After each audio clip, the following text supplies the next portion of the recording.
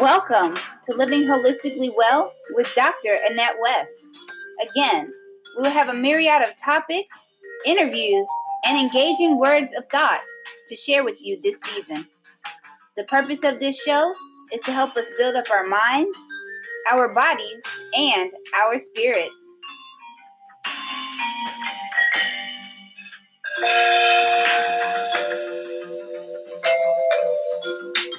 And I just want to give a shout out to Creative Commons for allowing the show the use of their jazz instrumental, Smooth Jazz. Now, let's get started with Dr. Annette West's topic for today.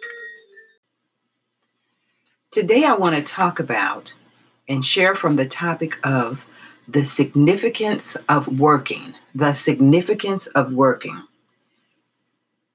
Do you ever struggle finding a significance in what you need to do? Have you ever really thought about how the Bible does truly have every answer that you need? And that the power really is within you to accomplish everything that you set your hands to?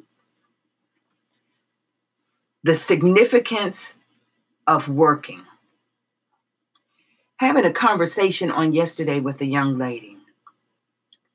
Sometimes we have so many things before us, so many things that we are doing, that we may begin to despise the small things. We may begin to question ourselves as to, why am I doing this? What value does it bring? Who is it really going to benefit? I do it, but hardly anybody shows up. I think sometimes we mistakenly equate smallness with insignificance. But if we do that, we are really saying that God's plan isn't working. Yes, we all want big moments. We all want to be the biggest singers, the biggest artists, the biggest writers, making the most money. We all within ourselves want that. We want to be recognized in the craft that we have, in the work that we do. We do. We all do. But we have to realize that everything we do, when we're doing it right, it has significance. Whether it is small or large, it should not matter. 1 Corinthians 15:58 says, "Therefore, my brothers and sisters, stand firm. Let nothing move you. Always give yourselves fully to the work of the Lord, because you know that your labor in the Lord is not in vain." So first of all, we have to recognize that what we're doing is not in vain. If we decided to put forth the effort, then we are going to do what is required.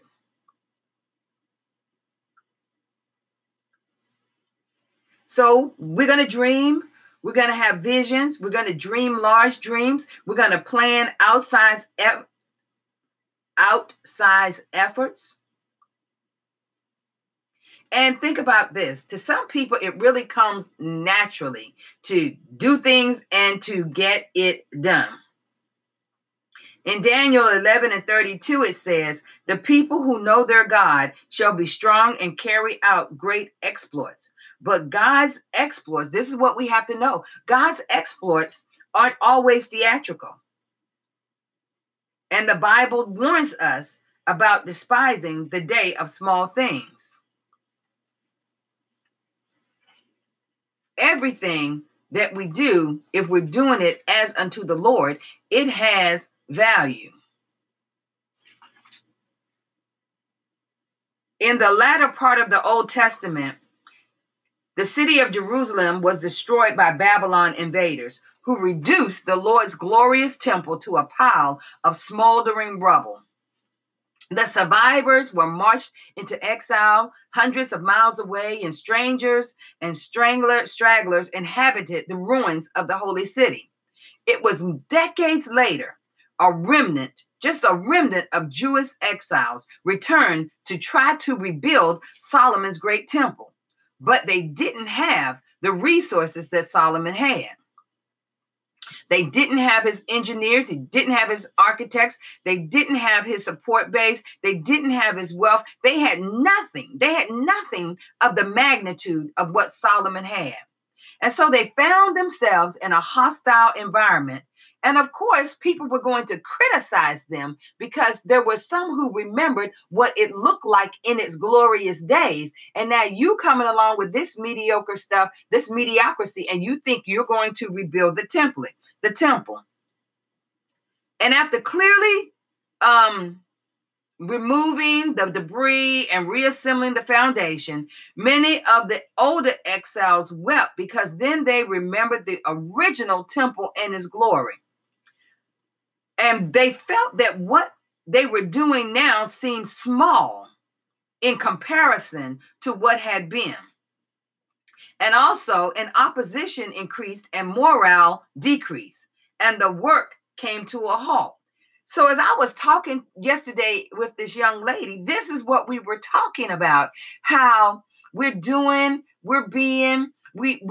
that what we're doing is best. We're not seeing the people follow through. We're not seeing the numbers that we want to see. But we have to trust that if just one seed is planted, it's going to manifest. So what if you have a group of 1,000 show up and they just come to see, and they're not coming to receive, they're not coming to really build up, they're coming to talk down? It would really be a waste of your energy to have put that together. So we were just talking about how important it is to ensure that while we're working, while we're being engaged in productivity, that we don't get frustrated. That we don't get frustrated while we're working, and that we find the significance in the work that we do. And so for many years, the construction of the site that I was just talking about, the temple, it was abandoned. Then these two preachers rose up. See, it don't take a whole lot. These two preachers rose up, and they had fire, and they had a zeal, and they had fresh wind. Haggai and Zechariah. The Bible lists them as minor prophets, but that doesn't mean that their message had any insignificance. Their message was powerful. Haggai said in one of his messages to the people, one of his sermons, "Who of you is left who saw this house in its former glory? How does it look to you now? Does it not seem to you like nothing?" Then he relayed God's message to them in Zechariah 2:3-5. But now, and I'm going to do the ... So, but now be strong, all you people of the land, and work. For I am with you, declares the Lord God Almighty. My spirit remains among you. Do not fear. So I left out some words, okay? But I wanted you to get the point there. Haggai 2:6-7 and verse 9 says, Haggai is reminding them of a promise that God gave.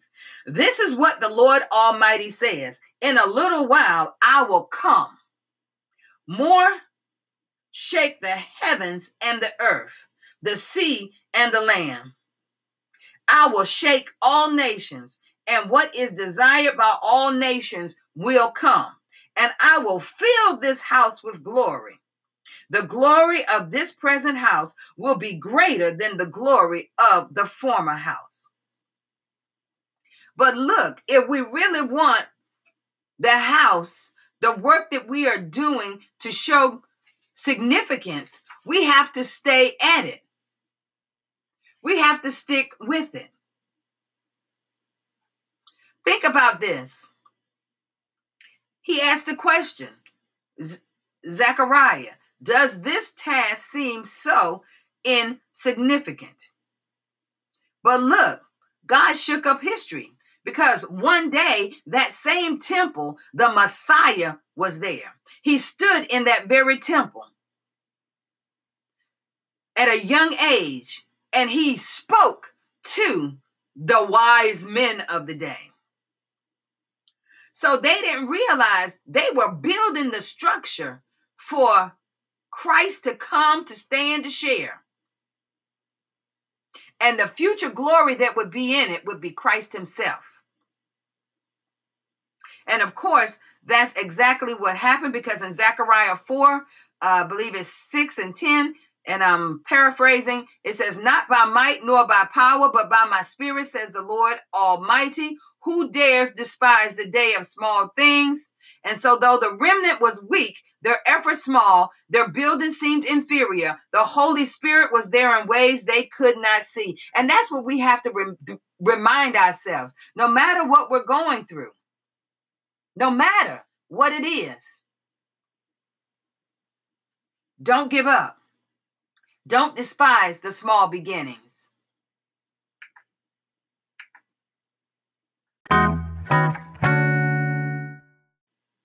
There's a word called plod, and it comes from the Old English word meaning puddle. And so a plodder, Plodder, is someone willing to get his feet wet and wade through the mud and mire to arrive at his destination. By perseverance, they reach their destination. By perseverance, the work gets accomplished. Think about a snail and how small a snail moves. But if it keeps moving, it reaches its destination. Think about how small a turtle moves. But if it keeps moving, it'll reach its destination. So we have to be plodders, willing to get our feet wet and wade through it no matter what. Sometimes it's going to get muddy, but that's okay. We can make it because we walk with King Jesus. The plodder can achieve great results. If the plodder has to remove stones, if he even just can only move one at a time, eventually he will move all the stones that need to be moved. We need to be plodders, people who are willing to stay in the race, no matter if it seems hard, no matter if there's moments that we slow down, no matter when life's frustrations, and we look at it and we see it doesn't seem to be moving the way we want to, keep at it. That's what we have to do. We have to keep at it. Life is a cumulative effect. It's constant. There's no way that we can know the ripple effect of our labor when we are patiently plodding.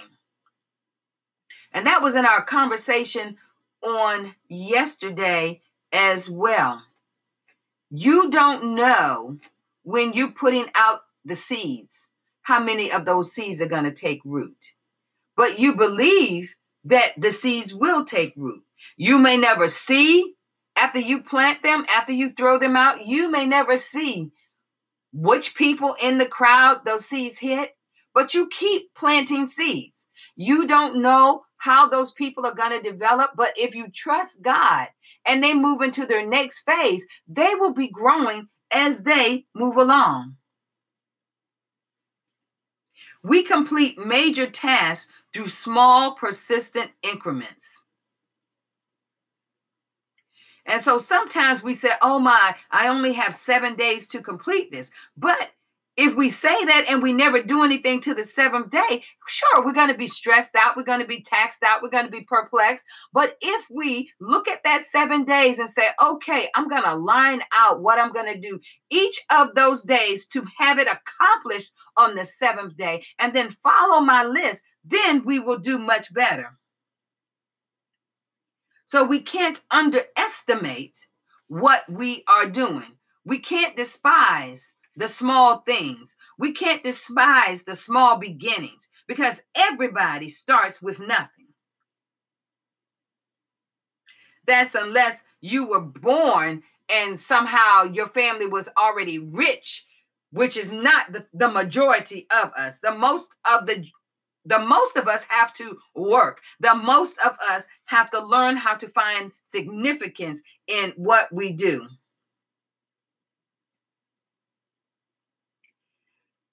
We have to be like Moses. Moses told the Israelites in Deuteronomy 7:22, the Lord your God will drive out those nations before you little by little. You will not be allowed to eliminate them all at once, or the wild animals will multiply around you.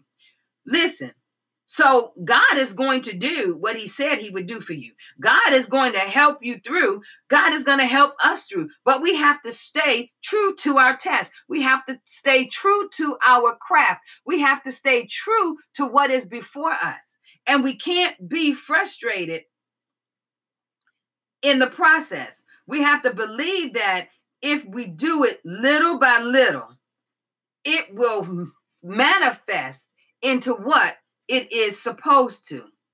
And our attitude has a lot to do with what we accomplish.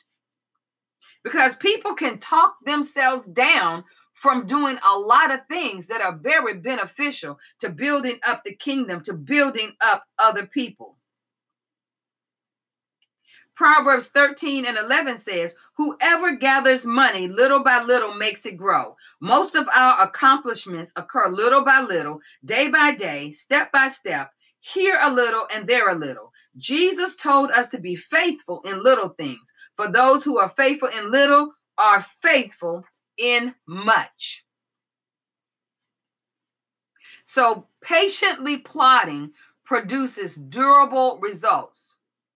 When we give up on a project, then we waste the labor and time that we already expended.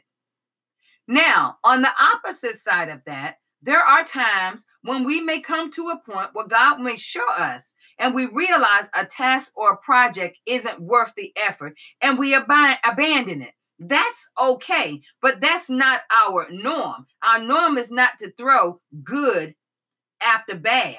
So when it's not working, the Lord may say, put it aside. The Lord told Joshua to conquer the promised land. He told him to do it 1 foot at a time. He said, I will give you every place where you set your foot. And then he told him, but don't be discouraged in the process. For I, the Lord your God, will be with you wherever you go. Joshua 1:3-9, paraphrase. So we have to also hear what the Lord was saying to Joshua. I told you you're going to do this thing. I told you you're going to conquer this. But you also have to be patient in the process. You have to be willing to stop sometimes. You have to be willing to make sure that you're moving at the right momentum, putting one foot in front of the other.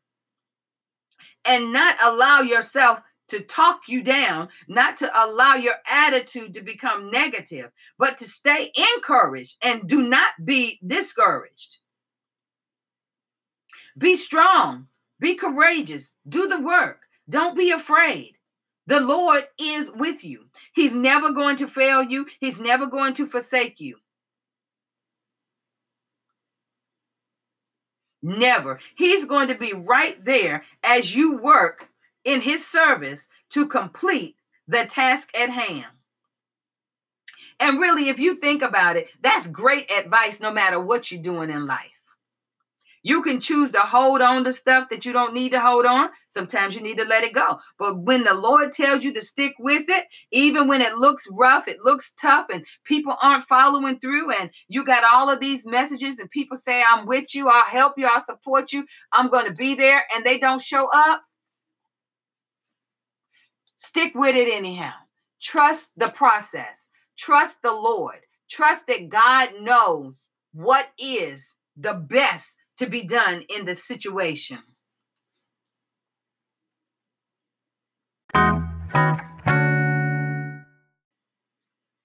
I'm reminded of the tortoise and the hare, always a great story was a great story when I was a child. Grandkids, have read it, but it's still a great example of being in the race and not giving up. The tortoise and the hare. A tortoise, as I mentioned before, is known for moving, but moving at such a slow, steady pace. The hare is used to moving at a magnificent, fast pace. And the two of them are in the race together. Well, our minds would tell us that who's going to win? The fastest one is going to win. But we come to the realization that it's not always the fastest one who wins. It's the one who stays in the race until the end. Sometimes the runner gets distracted. The fastest runner, he's miles ahead of the tortoise. He's miles ahead of the others. But he stops. Something distracts him in the run. He stops. Sleep overtakes him. Hunger overtakes him. A thirst overtakes him.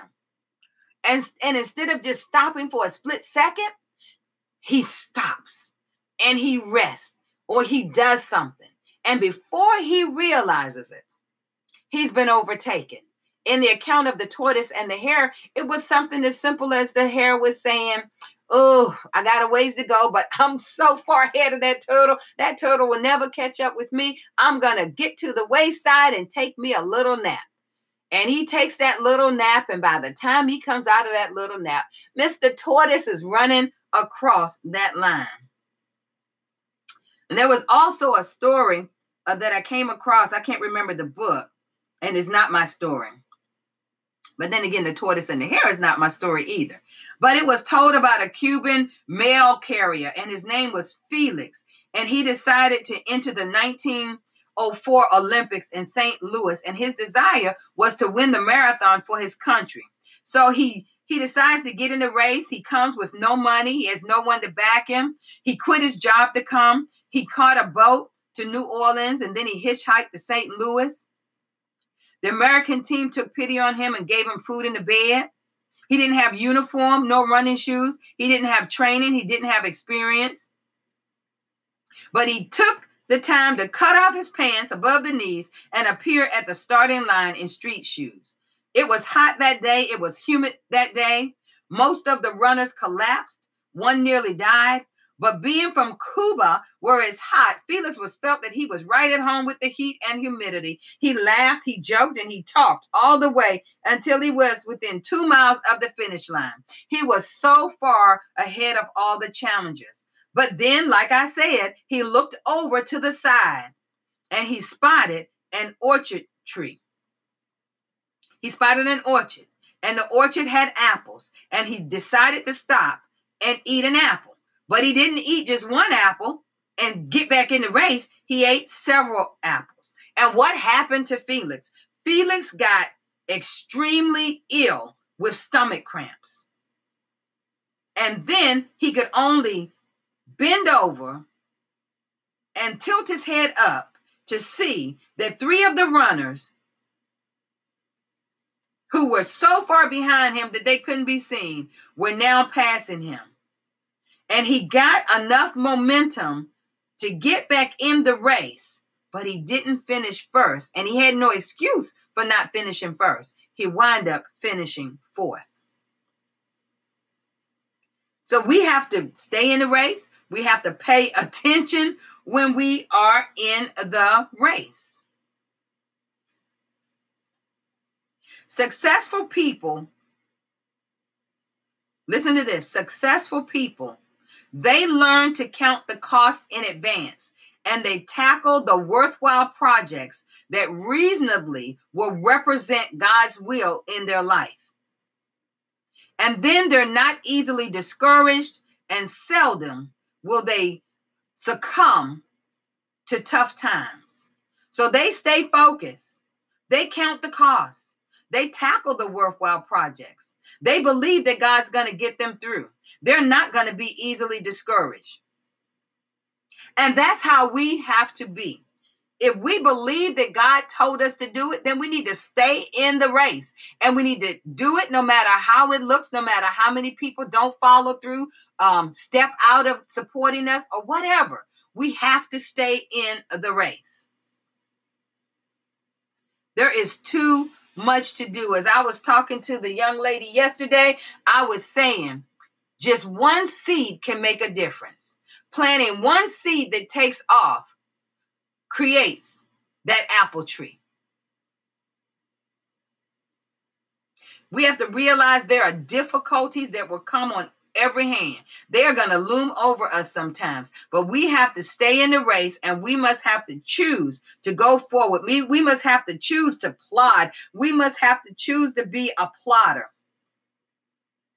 And if we think about it, the quality of our perseverance is what is at the core of our character.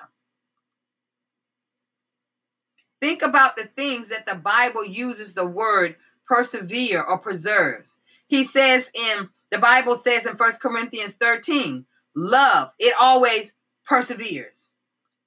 Paul told Timothy in Timothy 4:16, 1 Timothy 4:16, persevere in both life and doctrine, for in so doing, you would save both yourself and your hearers.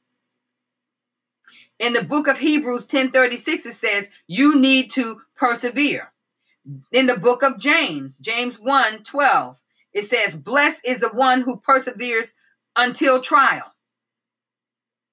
James 5:11 says, and we count as blessed those who have persevered.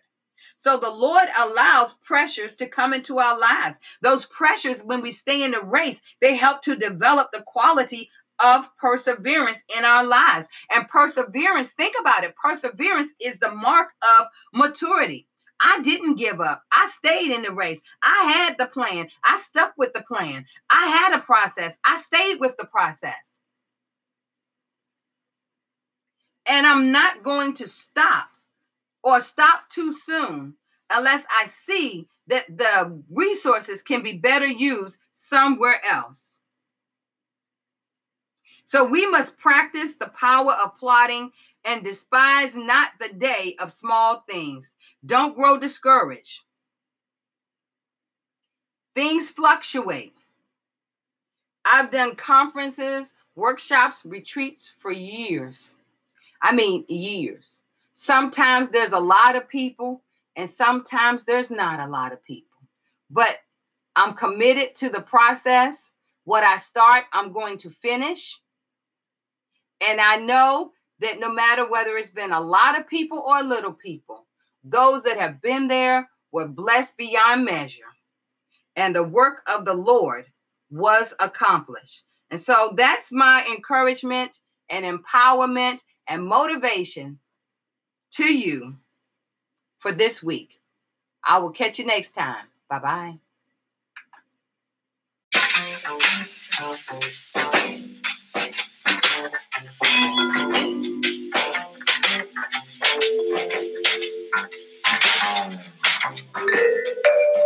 As we close, I want to thank you for tuning in. Please subscribe on your favorite platform so you will receive notifications for this show. Share a comment and give a 5-star rating. Join the mailing list at drAnnetteWestMinistries.org. And while there, check out what's going on in our world.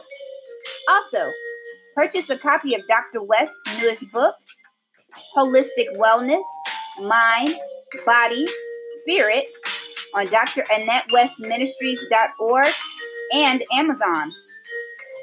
Don't forget to follow Dr. West on social media